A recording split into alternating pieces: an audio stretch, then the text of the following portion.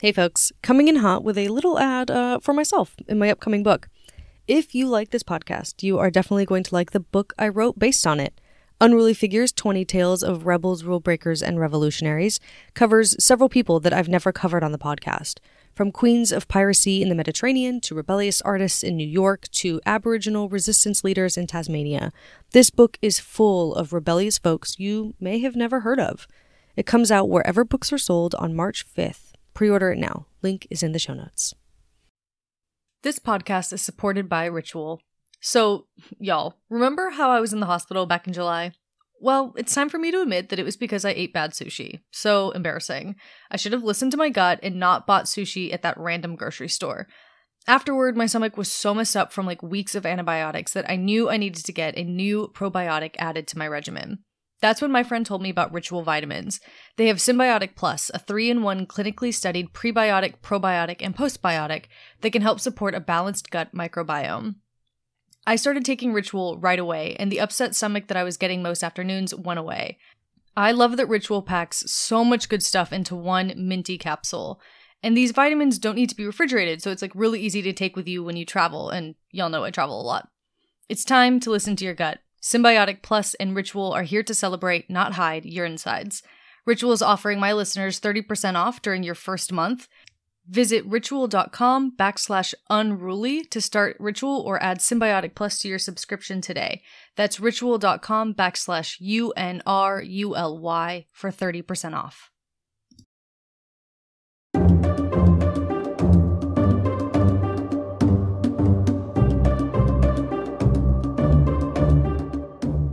Hey everyone, welcome to Unruly Figures, the podcast that celebrates history's greatest rule breakers. I'm your host, Valerie Clark, and today I'm covering Hatshepsut, a woman who used her deep theological knowledge of ancient Egypt to rise to its most powerful position, king. But before we jump into Hatshepsut's life and how she became one of the greatest kings of Egypt, I want to thank all the paying subscribers on Substack who help make this podcast possible. Y'all are the best, and this podcast would not still be going without you. Each of these episodes takes me nearly 30 hours of work, which means they've become a full-time job. So if you like this show and you want more of it, please become a paying subscriber for just $6 a month or $60 a year. These contributions help ensure that I'll be able to continue doing this work, making sure that paid information that's normally behind paywalls is available for free to folks. Becoming a paying subscriber will also give you access to exclusive content, merch, and behind-the-scenes updates on the upcoming Unruly Figures book. When you're ready to do that, head over to unrulyfigures.substack.com. And then also a small trigger warning right up front here. We're talking about Egyptian royalty, so we're also going to talk a little about incest. The two just go hand in hand. Sorry. I will try to warn you when that topic comes up, but if I forget, I apologize. Okay, let's hop in. For this episode, I'm relying a lot on Kara Cooney's excellent and recent biography of Hatshepsut called The Woman Who Would Be King. I've got a link in the show notes. There's a lot of information out there about this female ruler, but a lot of it is conjecture, and I think Cooney does a really good job of being clear about what is fact and what is conjecture or guesses in her book. And for good reason. The difficult part of creating a story for any Egyptian pharaoh, really, is that their personal histories are often left untold. Cooney writes that the king was, quote, meant to be a living god on earth, so naturally he had to be shrouded in ideology and not defined by his personality, schemes, plans, and ambitions, end quote.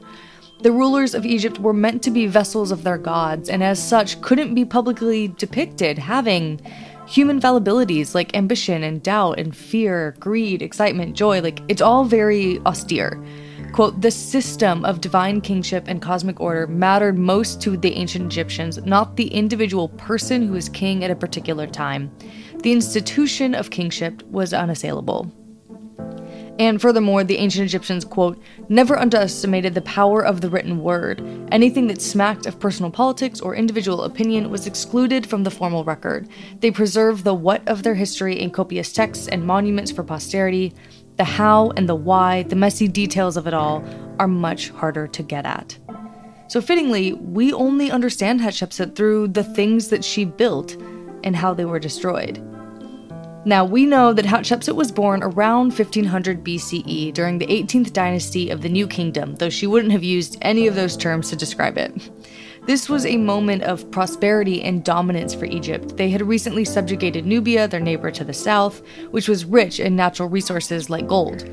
And if you're interested in hearing more about Nubia, get on the list to pre-order my book. I talk about one of Nubia's fiercest rulers in it.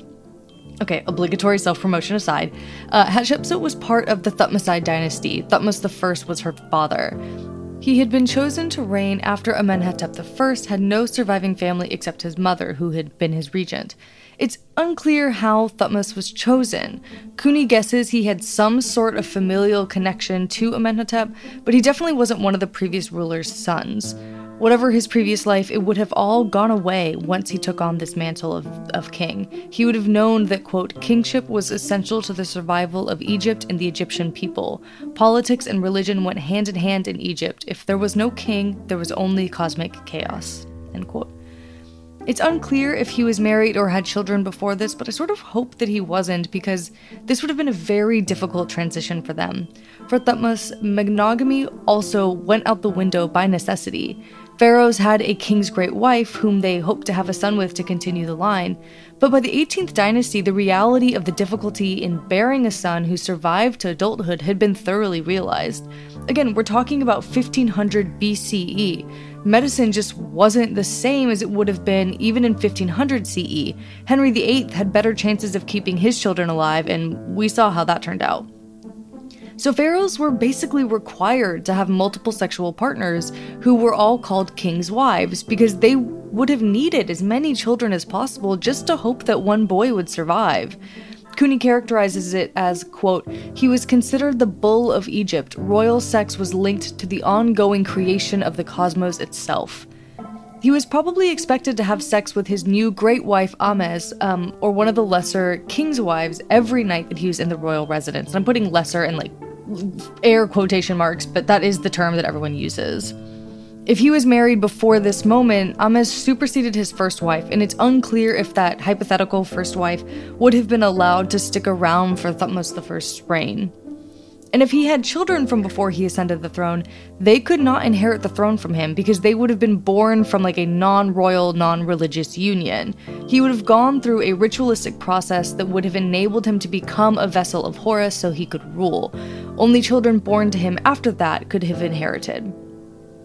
So, Hatshepsut was born to Thutmose I and his great wife Ames. And this is the part where incest comes up, so if that's not your jam, I would skip ahead about a minute or so. So traditionally, pharaohs married their sisters. For ancient Egyptians, incest was pretty much only practiced among royalty that we know of, and it was very much related to the fact that the pharaoh was also meant to be a divine figure, a vessel of Amun-Re. The mythology of the Egyptian pantheon included a lot of incest. Atum, the first god, had to have sex with himself to be born, quote, magically producing his own birth and subsequently the first generation of male and female gods. The brother-sister pair, Shu and Tefnut, copulated with each other and produced the earth god Jeb and the sky goddess Nut, and so on and so forth. It's through this lineage, Horus, king on earth and the god that pharaohs embodied, was the son of another of those brother-sister pairings. So incest was seen as holy for Egyptian royalty, and royal daughters would have only had the option to marry a future pharaoh who would also be at least their half-brother. It was him or celibacy for life. There were literally no other options, and we see very few marriages between royal daughters and quote-unquote commoners during this period of Egyptian history. Of course, if you study ancient Egyptian history, this practice also probably contributed to a lot of succession crises because, after a couple of generations, sibling cousins either can't produce offspring or their offspring are severely ill as a result. So, to make this practice more comfortable, male and female siblings were raised separately. They would not have had a typical sibling relationship as we think of siblings today who are raised in the same household. And spoiler, Hatshepsut will also marry a brother, but she barely knew him before they were married. However, all that said, there is reason to believe that Thutmose did not marry his sister. If he did, it would have been difficult since they would have been raised in a non-royal household where they would have established a sibling relationship. Most Egyptologists guess that Ames was related to someone in the previous ruling family, possibly Amenhotep I's sister. It would have given Thutmose more legitimacy to be married to someone from that family.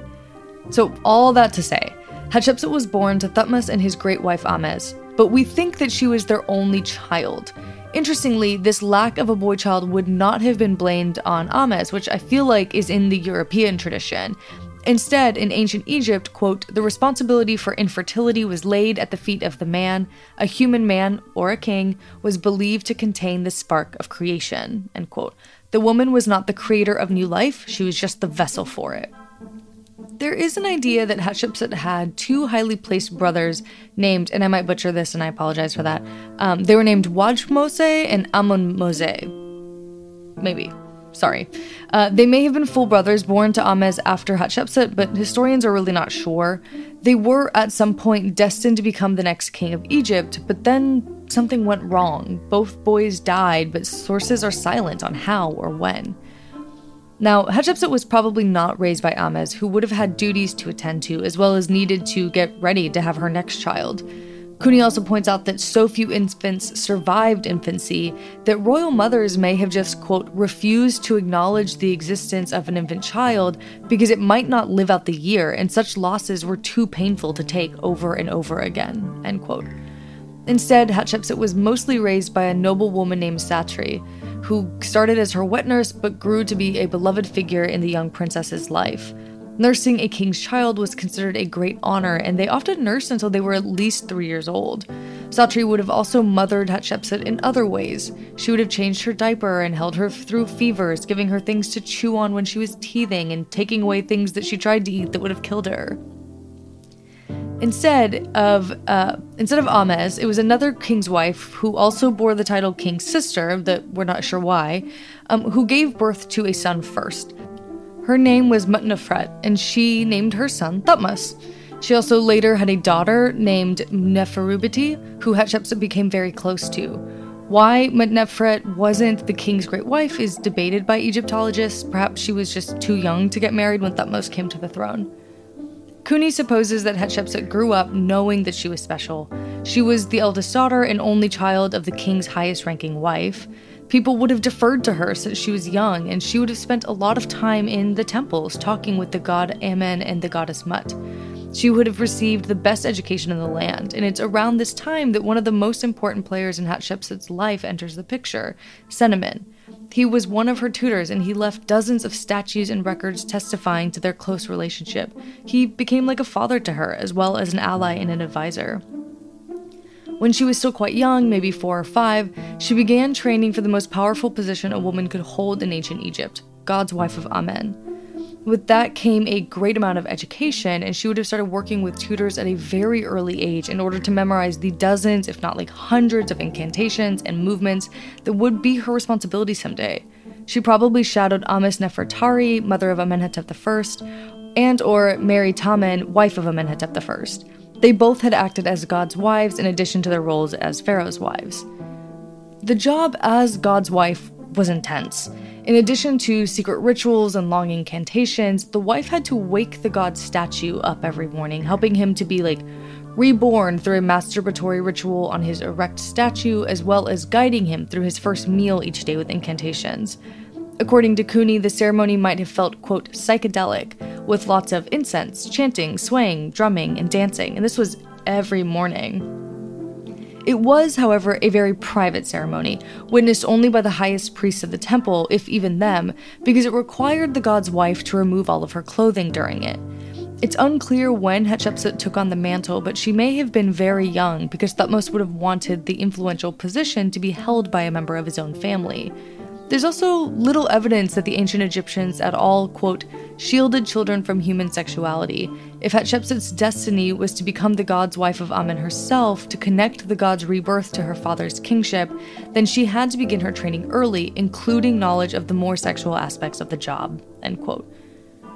These women from the Amoside family would have modeled female authority to Hatshepsut. The office of God's wife was second in religious authority only to the high priest of Amen, and it came with estates and palaces that they owned outright, as well as staff to help manage her affairs. It's worth noting that this religious order was kind of analogous to the Vatican in some ways, quote, a force to be reckoned with, both economically and politically, and even the king needed to tread lightly. So once Hatshepsut formally became God's wife, she also would have moved out of the nursery and into her own rooms in the palace. With no concept of like adolescence or teenager dumb, you know what I mean? She would have been considered an adult no matter how old she really was at this point, though I think we can guess that she would have still been like a child to modernize. As a highborn lady in Egypt, she would have usually worn and this is a long quote, I apologize, long, narrow linen shift of the finest, most gossamer royal fabric, enhanced with sharply pleated linen robes of diaphanous thinness. Her sandals were made from the softest leather. She wore kohl around her eyes, which not only protected her from the glares of the harsh sun, but also kept away some of the more violent eye diseases. She was now expected to wear a wig over her own hair, a full, structured hairpiece made of human plaits and braids, cut from the heads of many peasant women who may or may not have been happy to give their locks to serve the god's wife. A diadem of delicate filigreed stars likely adorned her wig. On her wrists and upper arms, she wore solid gold bands, and her fingers bore elaborate rings, some of the golden scarabs of Egyptian fame. Now, we really have no idea what she looked like, though. Portraits of her were commissioned by her, and so were naturally flattering. They definitely wouldn't have revealed the reality of life at this time, where people were often sick with long-term illnesses like tapeworms or other infestations that could alter how they looked. If she had ever, say, lost an eye to infection during childhood, or had acne scarring, or anything else, we'd probably never know. There are rumors that in her later years she was obese, bald, and had bad teeth, but some of this may just be part of the squashing of her legacy, and we'll come back to it. Now, her role as God's wife meant that Hatshepsut had roles politically. She would have been in the throne room alongside her father, proof of the family's power and connection to the divine. She would have brought messages from her father to the god Amen and back. So she would have also witnessed how he enriched Egypt during this time, bringing back a lot of gold from his conquest of Nubia and other military campaigning. He built many temples, and in fact was one of the first rulers to quarry stone to do so, rather than building out of mud bricks that were so easily destroyed. She would have understood how building projects provided jobs for Egyptians, worship for the gods, and propaganda for the royal family. Now, there's a common misconception about these building projects. Ancient Egypt has often been seen as a land of intense slave trade and abuse, with thousands of slaves dying in heartless building projects for narcissistic pharaohs. And while it's hard to generalize across 3 centuries of an empire, it is worth noting that that's not quite reality. Importantly, large-scale building projects were given to paid ancient Egyptian locals because they would have cared more about the project than enslaved people who didn't fully understand what they were building. These enormous building projects that ancient Egypt was famous for often were not built by enslaved people. Slavery also wasn't the brutal picture of chattel slavery that we hold today. Enslaved people occupied a more liminal space and sometimes held property or earned money, much like I talked about in the Yasuke episode. That doesn't make it okay, obviously, but it was a very different system than the popular understanding. Now, it was at some point during this adolescence that Hatshepsut's brothers died. Kuni guesses that she was about 12. Her next oldest brother, Thutmose, would have been significantly younger, and no matter when he came to the throne, he would have been less educated and less experienced than Hatshepsut. As the dynastic inheritance was negotiated and figured out after the deaths of both Wajmose and Amenmose, Hatshepsut might have realized that, quote, if she were to marry one of her younger brothers, she would serve as his guide, as a decision-maker, perhaps even as the power behind the throne. Thutmose I would have been about 50 years old by this point, and was probably aware that even though he was relatively healthy, he could go at any point simply because of the vagaries of illness in 1500 BCE. The next prince that they picked was the young Thutmose, a boy who was probably never very healthy to begin with. If his mummy has been identified correctly, then, quote, his skin was covered with lesions and raised pustules, he had an enlarged heart, which meant he probably suffered from arrhythmias and shortness of breath, end quote. He was probably, at most, 9 or 10 years old at the time. And before they could even really begin training him for the throne, Thutmose I passed away. At just 9, Thutmose II was far too young to fully take the throne, so he needed a regent. And somehow, Hatshepsut's mother stepped in as regent, even though Thutmose II's mother, Mutnofret, was a perfectly valid candidate. We don't know about the intrigue behind this move, but there must have been some. Quickly after this, Hatshepsut and Thutmose would have been married. We don't know exactly when it happened, but it seems that Hatshepsut, as the only child of both the king and the king's great wife, and the more well-educated of the two children, and already the god's wife, was considered more legitimate of the two of them. She gave him legitimacy at a time when he sorely needed it. Though, again, he was about 9 years old, so it's hard to say whether he even understood that he was in a precarious political position. Despite the seeming significance of this marriage, there was no formal religious ceremony to mark Hatshepsut's marriage to Thutmose II. Cooney writes, quote, "The ancient Egyptians did not seem to celebrate marriage as we do. Rather than engage in a formal, binding relationship marked by ceremony, people merely talked about founding a household and drew up what amounted to the first prenuptial agreements in the world, legally documenting whose property was whose. Marriage was more of an economic sexual agreement in the ancient world than a romantic commitment." End quote. The royal family didn't even really practice engagements. They were considered premature and foolhardy to get two young royals engaged before someone was seated on the throne. Hatshepsut had always been destined to marry the next king, whoever might hold that title. So unlike European nobility centuries later, who used young betrothals and marriages to cement diplomatic ties, the Egyptians had no need for such a practice at that time. They of course consummated their marriage, though if they really were 9 and 12 years old, it's not hard to imagine that they had no chance of conceiving. Some people estimate that they probably waited until they were older to marry, and that's possible. Did they like each other, even love each other? That we have no idea. With Hatshepsut's mother Ames as regent for Thutmose II and Hatshepsut as God's wife, the two women held enormous political sway. Technically, the position as regent was an informal post, a temporary stopgap with no official titles, as Cooney writes. But practically, Ames held a lot of power in the kingdom. One hint of how powerful they were lies in temples that they created together. They did not give young Thutmose II all of the power and credit. Quote, "They included their own images in the new structures they created at Karnak Temple, an unprecedented move that hints at just how powerful they really were. On at least one of the surviving monuments, Thutmose II shares equal space with his great wife Hatshepsut and his mother-in-law Ames." End quote.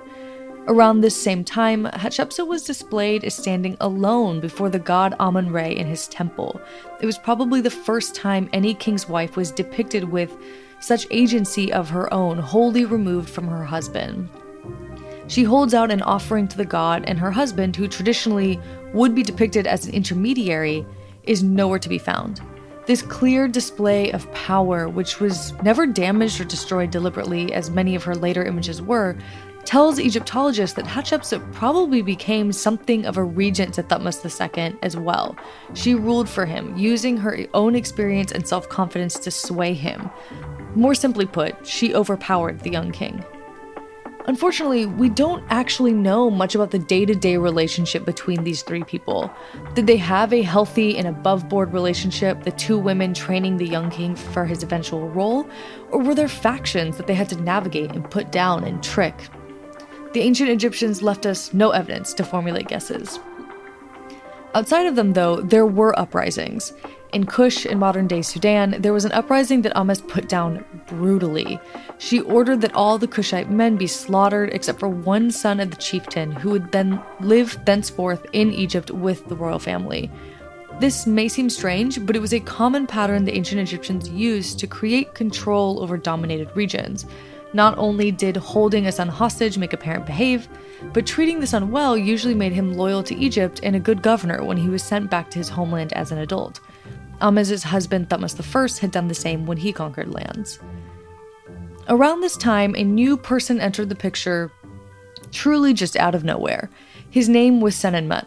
How they met is unclear, but Hatshepsut and Ames turned to him when they needed a new kind of role to support them. They had their usual nobles supporting them, of course, but their building plans and war plans would have normally required a man to be the campaigner for them. They needed a man's help raising money and leading soldiers. Senenmut is interesting to us because he had absolutely no prior connections to the palace or even any noble families in Egypt before suddenly ascending to very high roles in the administration of ancient Egypt. He was a nobody, but he was soon running their great hall, overseer of the 2 granaries of Amen, and steward of both the king's palace and the queen's palace. None of these are small appointments, and all of them would have given him more political and economic authority. He may not have had all the privileges of education of upper-class Egyptians at the time, but he must have been more ambitious than all of them combined. Later, he would go on to become the overseer of royal works, and he would use this access to commission statues of himself either in temple spaces or depicting his close relationship with Hatshepsut. One even shows him holding a complex cryptogram of Hatshepsut's throne name, Matkare. This statue is also famous because it is an innovation on a traditional form of Egyptian statuary. Senenmut often encouraged artistic innovation with his wealth, which is really interesting. I've included a photo of the statue that I'm talking about in the Substack. A lot of people suppose that, at some point, Senenmut and Hatshepsut became lovers. His statuary is so linked to hers, and one of his 2 tombs is near hers. It was audacious for him to have 2 tombs at all, but to put one near his queen is a big deal. But, I don't know, I don't love this theory. It is super popular, but to me it sounds like part of the effort to discredit Hatshepsut after her death. As we'll see, that was a big theme about 25, 30 years after she died. And the only evidence of this affair is that his tomb is near her, and their images are often placed together by him. She probably approved these images, but it doesn't seem like she was commissioning them. To me, that sounds like someone who was an extremely loyal servant, but who had no noble authority or reputation to stand on alone. He used building projects and artworks to trumpet his importance to the royal family so that no one could question it. But, and I know I sound like a broken record when I say this, ancient Egyptians tended to not record court intrigue and things, so it's certainly possible that this theory that they became lovers was correct and just no one wrote it down. That said, it wouldn't have been a problem for her to take on a lover later in life. Spoiler alert, but her husband dies young, and Egyptian culture didn't have strict control over sexuality like we have seen around the world over the last couple of centuries, millennia. Cooney writes, quote, "One highborn widow's sexuality was probably not monitored or judged. Hatshepsut had no master. We should not assume her to have been chaste and nun-like. Indeed, it is quite likely that Hatshepsut had lovers, affairs, trysts. But Senenmut would not have been her only option. So yeah, maybe she did fall in love with Senenmut, but she could have had relationships with any other number of people, male or female, and it wouldn't have been an issue once her husband was dead. But I digress. At some point, Hatshepsut gave birth to a daughter she named Neferre, the beauty of Re. She may have only been 14 or 15 at the time, quite young by our standards, but an adult queen for the Egyptians. Senenmut became Neferre's tutor, on top of all of his other duties. Considering his humble origins, this is really astounding, but Cooney supposes that he was chosen because he wouldn't have had any familial connections tying him to political factions. For the same reason that he was a trusted advisor to Ahmes and Hatshepsut, he was entrusted with Neferre's education. Like his statuary dedicated to Hatshepsut, Senenmut commissioned statues showing his relationship with the young princess. He commissioned at least 10 of them, each of which would have been very expensive, and all of them are really very sweet. He either cradles her in his cloak with just like her cute little baby head poking out, or she sits on his lap like a crown prince. They're cute, but they are also a display, once again, of his closeness to this family. Quote, "He belonged to this inner sphere of power, and other Egyptian elites did not." An image of these very cute statues is also in the Substack. And I'm sure some people see these statues as more evidence of his affair with Hatshepsut. Some rumors even go so far as to claim that Senenmut is Neferre's father. They see these artworks as too fatherly to be innocent. Some claim that Thutmose II was too sickly and weak and young to have fathered a child at this time, and maybe they have a point. But honestly, I suspect that Hatshepsut's tutor Senemin would have also commissioned statues displaying his relationship with Hatshepsut had he also had all the other incomes that Senenmut did. This tutor was just particularly wealthy at this time. If Hatshepsut had any more children after Neferre, they were probably stillborn or died extremely young because we have no evidence of them. According to Cooney, quote, "The ancient Egyptian royal family never mentioned children in the monumental or historical record until they were a viable and useful part of their political society.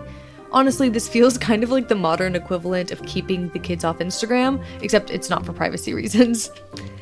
And this became an issue because Thutmose II was clearly dying. He had always been sickly and weak, which feels mean to say, but it's just true.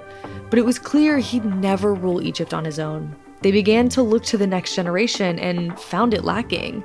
He had managed to father only one known son with a woman named Isis. She named that child Thutmose as well. While normally the royal family would have waited longer to start talking about who would succeed the current king, their discussions began early and urgently.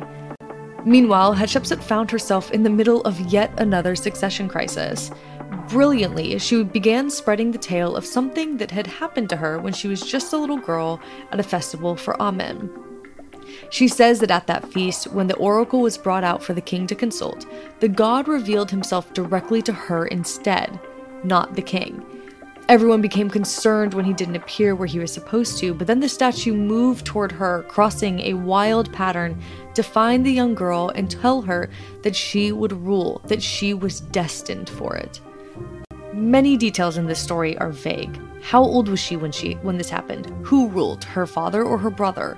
Did the priests carrying the oracle and the king and Hatshepsut all really believe what was happening?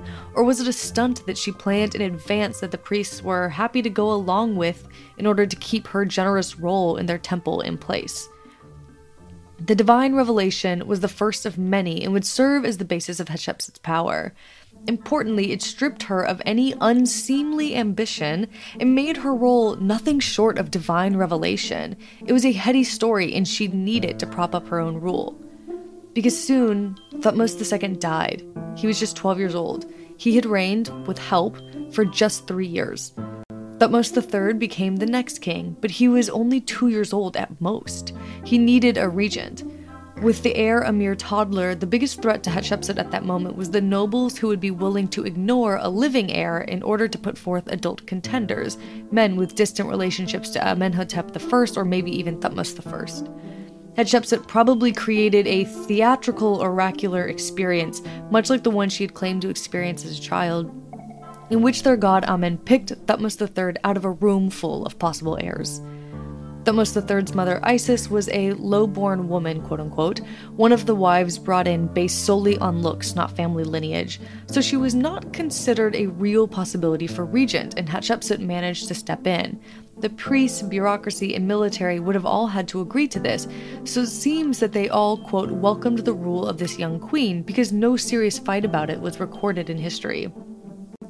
Ultimately, Thutmose III's existence cemented the line of succession, but Hatshepsut had ruled for his father before him, so allowing her to continue ruling was probably felt like maintaining the status quo.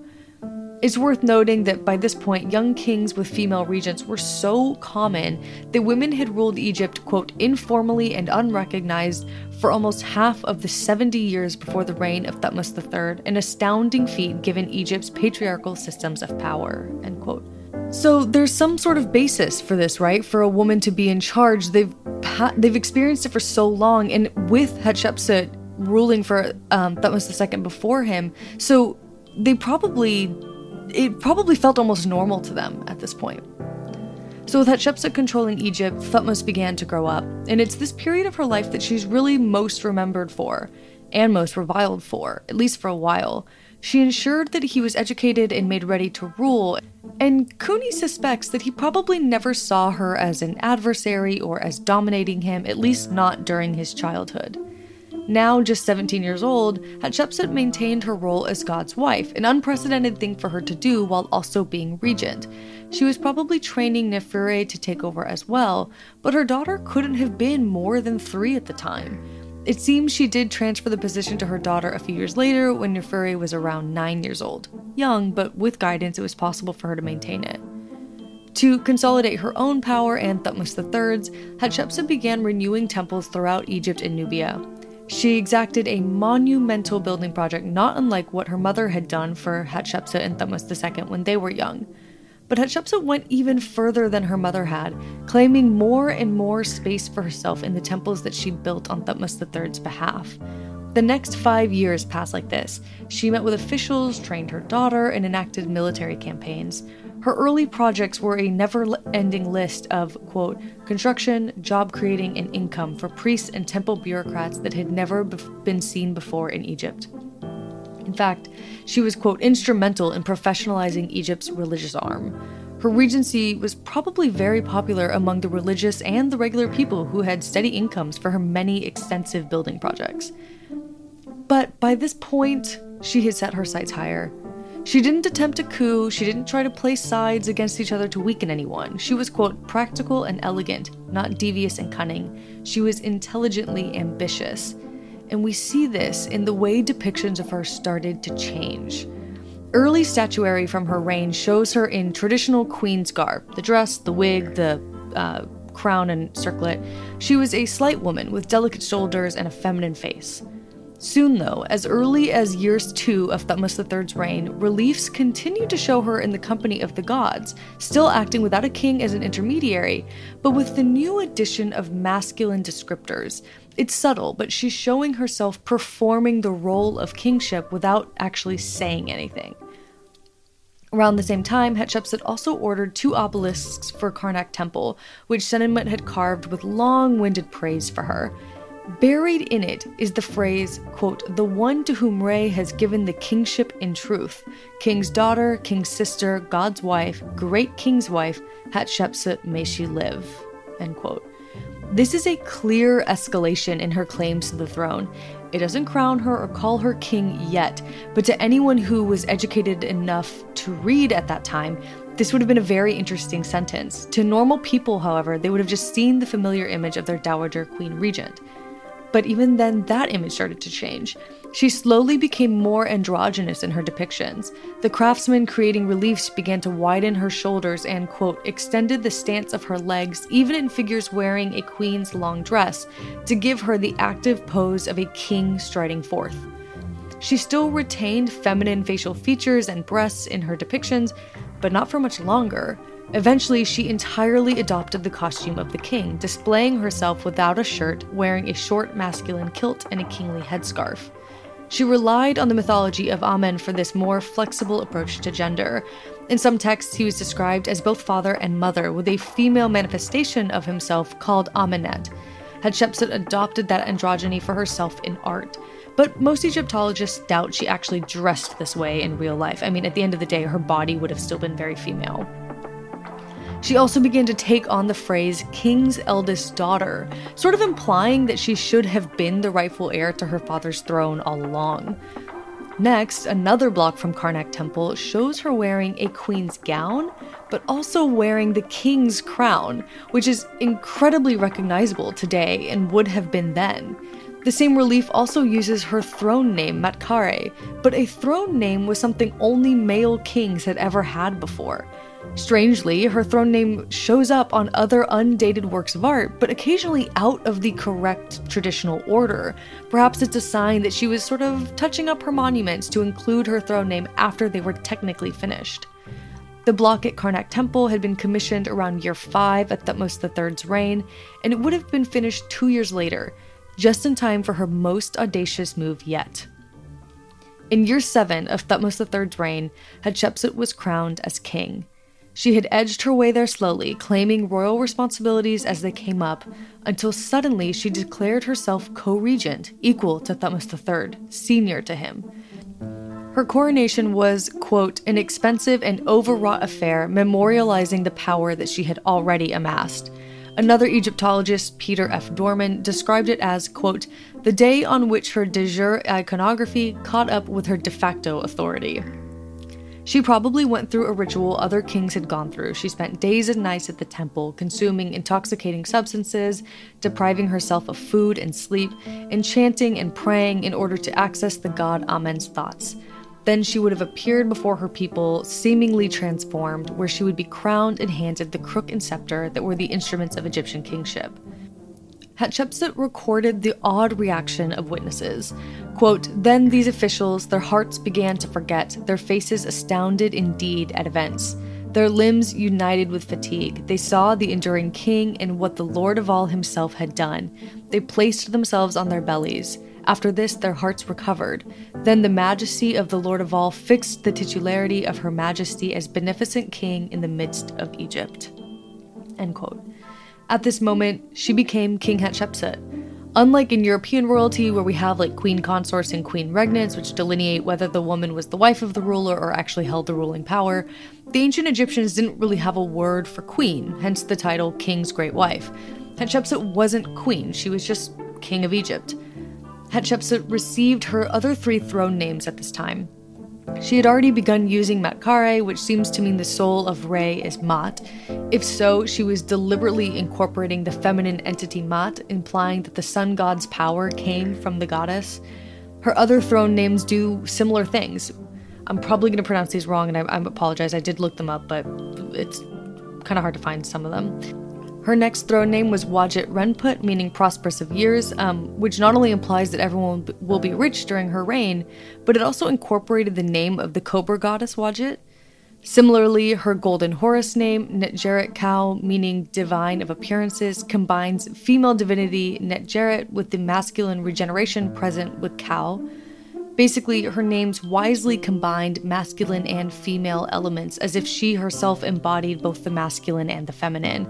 It was a powerful theological argument for her reign.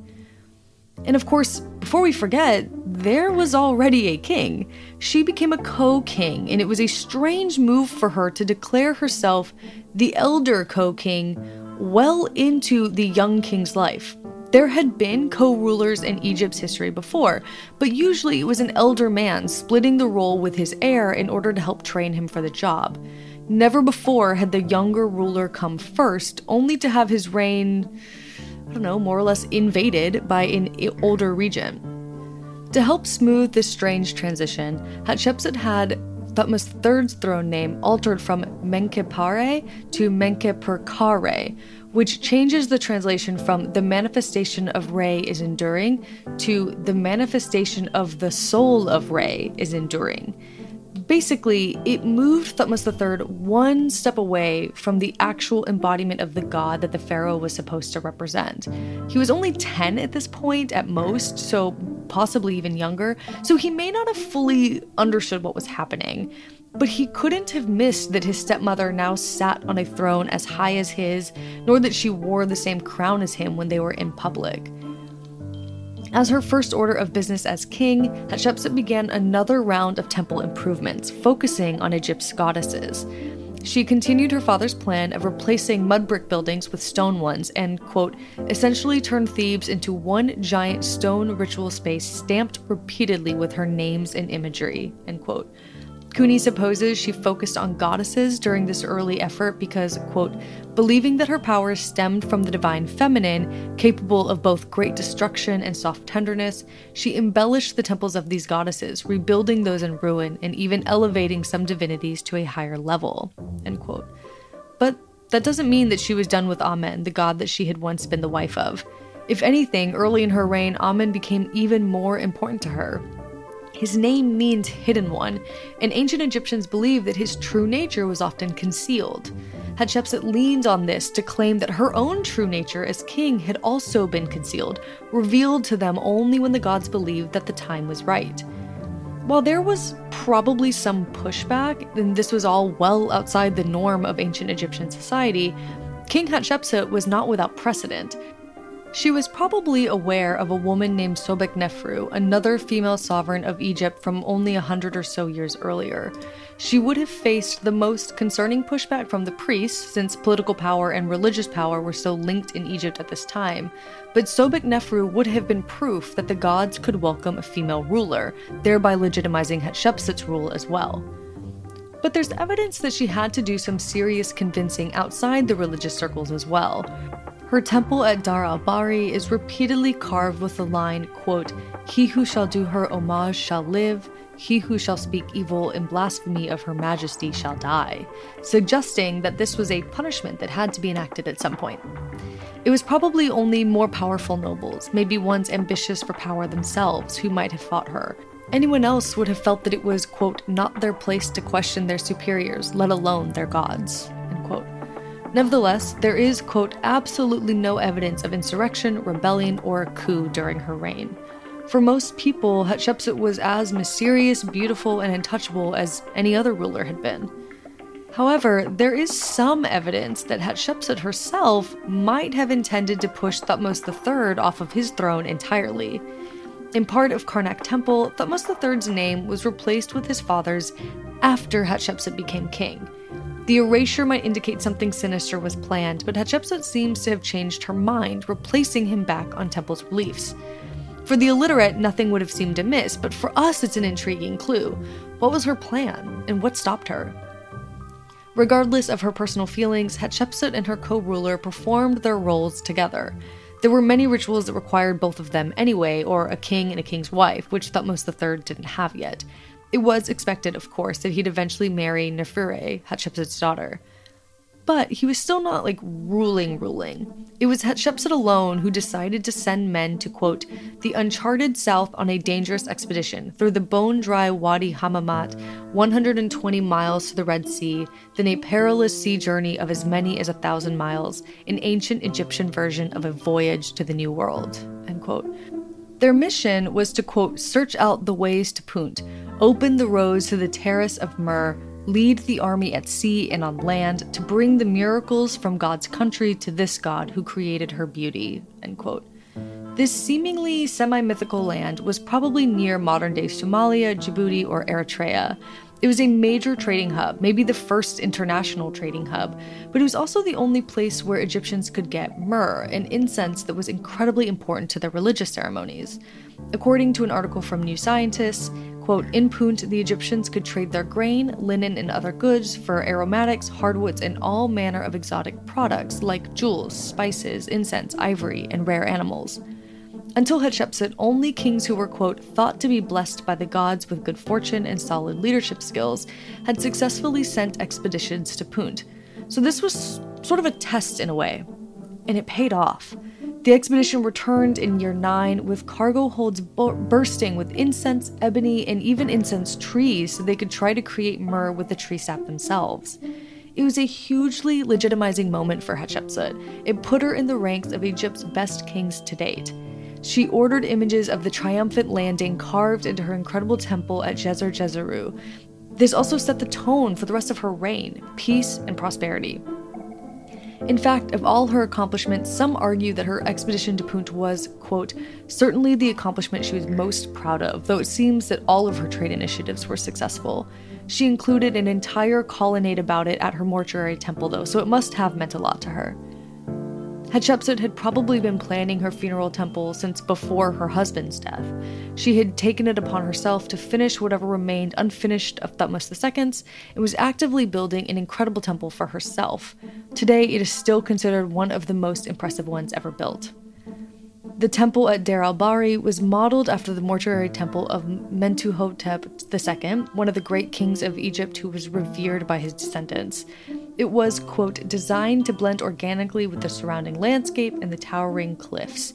Of course, it was also much larger than Mentuhotep's mortuary temple had been. It is, quote, unmistakable, instantly unique, somehow modern and ancient at the same time. It featured a tiered, 3-story temple fronted by colonnades and statues of Hatshepsut as the god Osiris, though it's the more masculinized image of her that we get here. She called the temple Djeser Djeseru, meaning Holy of Holies, intending to link her kingship with the sacred and the divine forever. It's unclear who designed the temple, but Hatshepsut hired Senenmut to oversee it being built. And here's where his expertise in artistic innovation and love of statuary came very much in handy. The temple is described as, and this is a longer quote, the first, second, and third levels of the temple all featured colonnade and elaborate reliefs, painting, and statuary. The second courtyard would house the tomb of Senenmut to the right of the ramp leading up to the third level, an appropriately opulent tomb placed beneath the second courtyard with no outward features in order to preserve symmetry. All 3 levels exemplified the traditional Egyptian value of symmetry, and as there was no structure to the left of the ramp, there could be no apparent tomb on its right. On the right side of the ramp leading to the third level was the birth colonnade, and on the left, the Punt colonnade. The birth colonnade told the story of Hatshepsut's divine creation with Amun as her true father. End quote. So this story of Amun being her real father instead of Thutmose I is really interesting. Earlier in her reign, she had relied on her link to Thutmose I to declare herself as a rightful ruler. So now she wasn't like skipping him altogether or anything, but she is sort of claiming this divinity even more by claiming this divine birth. And the inscription there goes, quote, "He," meaning Amun, "in the incarnation of the majesty of her husband, the king of Upper and Lower Egypt, Thutmose I, found her sleeping in the beauty of her palace." And this is talking about Amez, Hatshepsut's mother. "She awoke at the divine fragrance and turned toward his majesty. He went to her immediately, he was aroused by her, and he imposed his desire upon her. He allowed her to see him in his form of a god, and she rejoiced at the sight of his beauty after he had come before her. His love passed into her body. The palace was flooded with divine fragrance." End quote. And this is really fascinating because it makes that link of how the pharaoh embodied kind of the gods of Egypt much more literal than I think we usually see, at least to my understanding. So I find that to be a really fascinating quote. Now, in addition to incredible building complexes, royal expenditures on celebratory religious festivals exploded during Hatshepsut's reign. Arguably, this was like a necessary part of her role. She was bringing the gods more clearly into everyday life to ensure their happiness. Unhappy gods resulted in bad flooding, poor harvest, droughts, and disease. But more than that, Hatshepsut probably had hit on the idea that happy people don't revolt against their leaders. 1,500 years later, the Romans would call it bread and circuses. When Thutmose III was around 14, he probably finally married Neferre.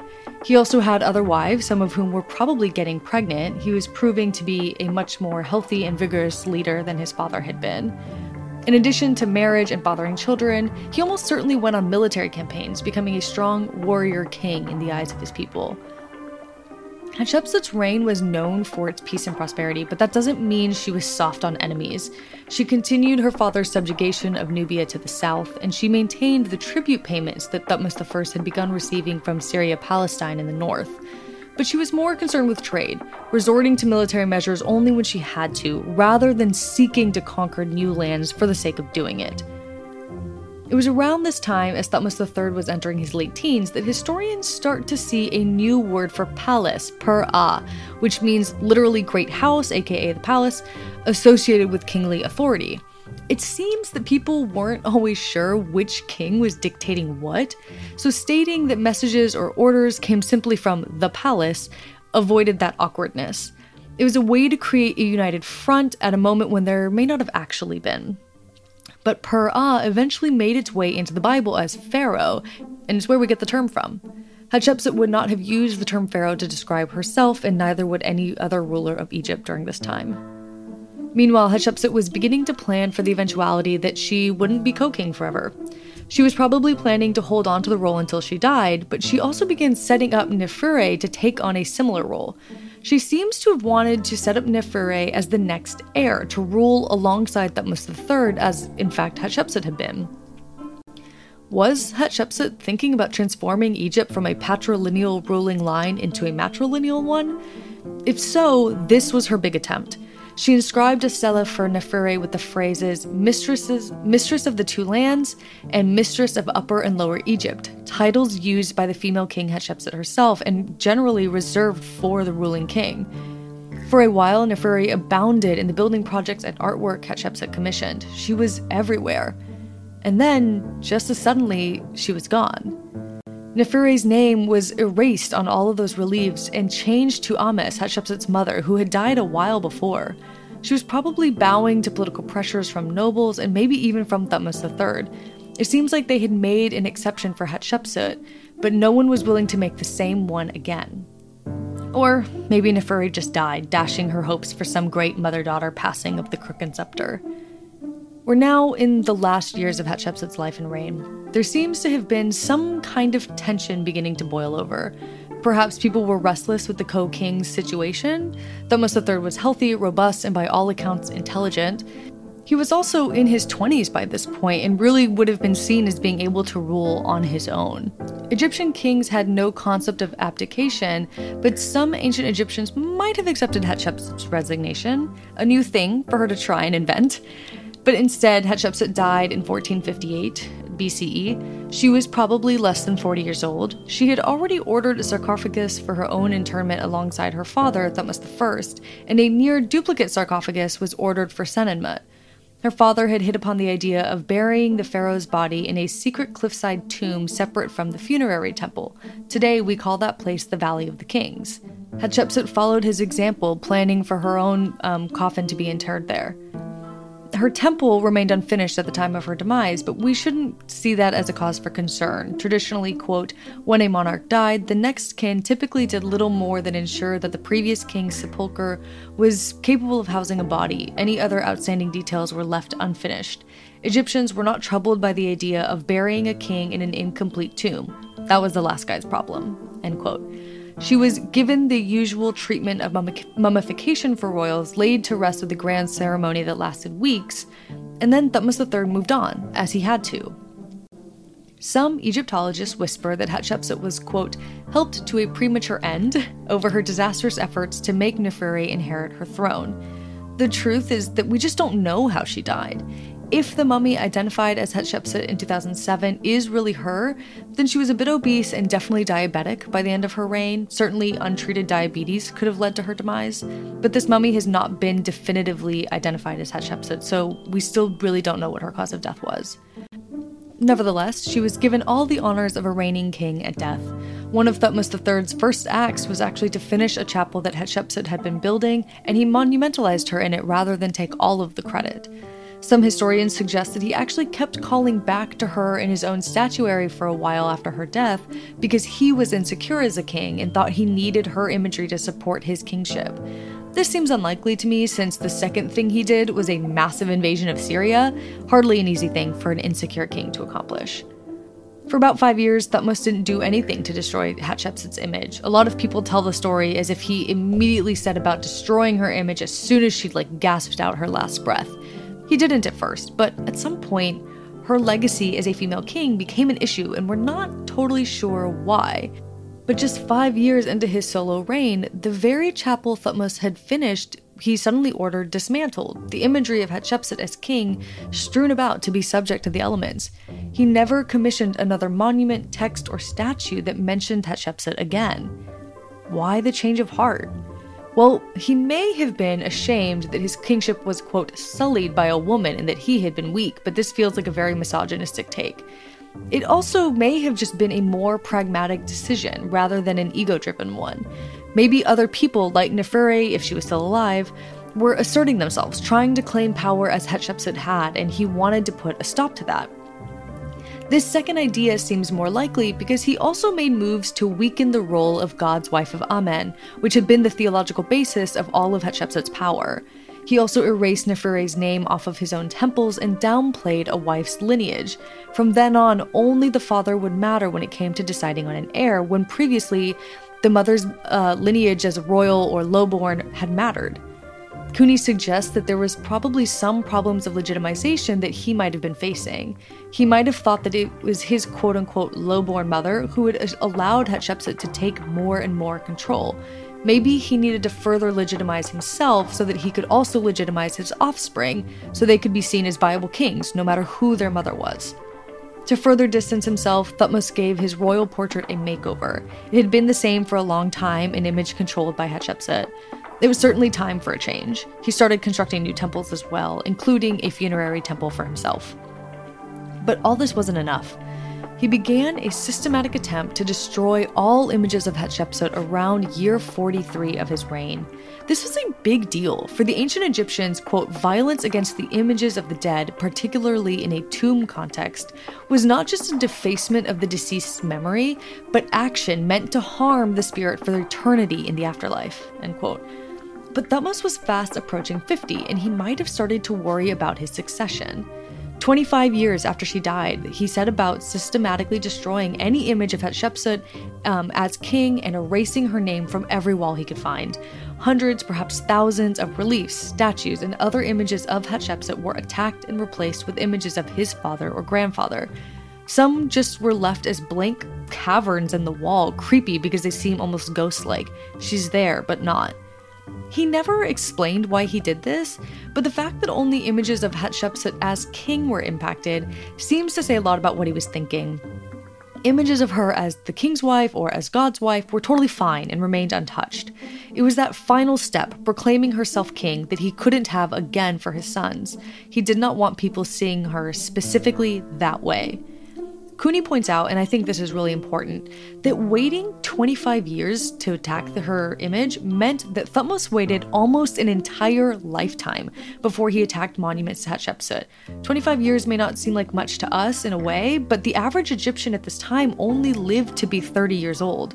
So something major must have shifted in the political landscape for him to suddenly take this defacement project on at the end of his life. He tried to complete this project for 4 or so years, but Thutmose eventually gave up. It was a huge waste of time and resources to hire people to destroy perfectly good reliefs, especially when they also weren't replacing many of those details. And for people doing the destruction, it must have felt, I don't know, like iconoclasm. Like it's, again, I said earlier, it's an attack on the spirit of this person in the afterlife. No matter what they thought of Hatshepsut, whether they had been alive during her rule, it might have made them very uncomfortable, and it might have been hard for him to find people to do this work. It was also probably an insult to the gods to do such a thing. So after 4 or so years, he gave up. Nevertheless, his eradication of her image was so thorough that she was largely forgotten until the 19th century. It's been only recently that she has been rediscovered for us to learn about. Now she is remembered as one of the best rulers that Egypt ever had. And that is the story of Hatshepsut. I really hope you enjoyed this episode. You can let me know your thoughts on Substack, Twitter, and Instagram, where my username is UnrulyFigures. If you have a moment, please give the show a 5-star review on Spotify or Apple Podcasts. It really does help other folks discover the show. This podcast is researched, written, and produced by me, Valerie Clark. My research assistant is Nico Angel Gargiulo. If you are into supporting independent research, please share this with at least one person you know. Heck, start a group chat. Tell them that they can subscribe wherever they get their podcasts, but for ad-free episodes and behind-the-scenes content, come over to unrulyfigures.substack.com. If you'd like to get in touch, send me an email at hello@unrulyfigurespodcast.com. And if you'd like to send us something, you can send it to P.O. Box 27162, Los Angeles, California, 90027. Until next time, stay unruly.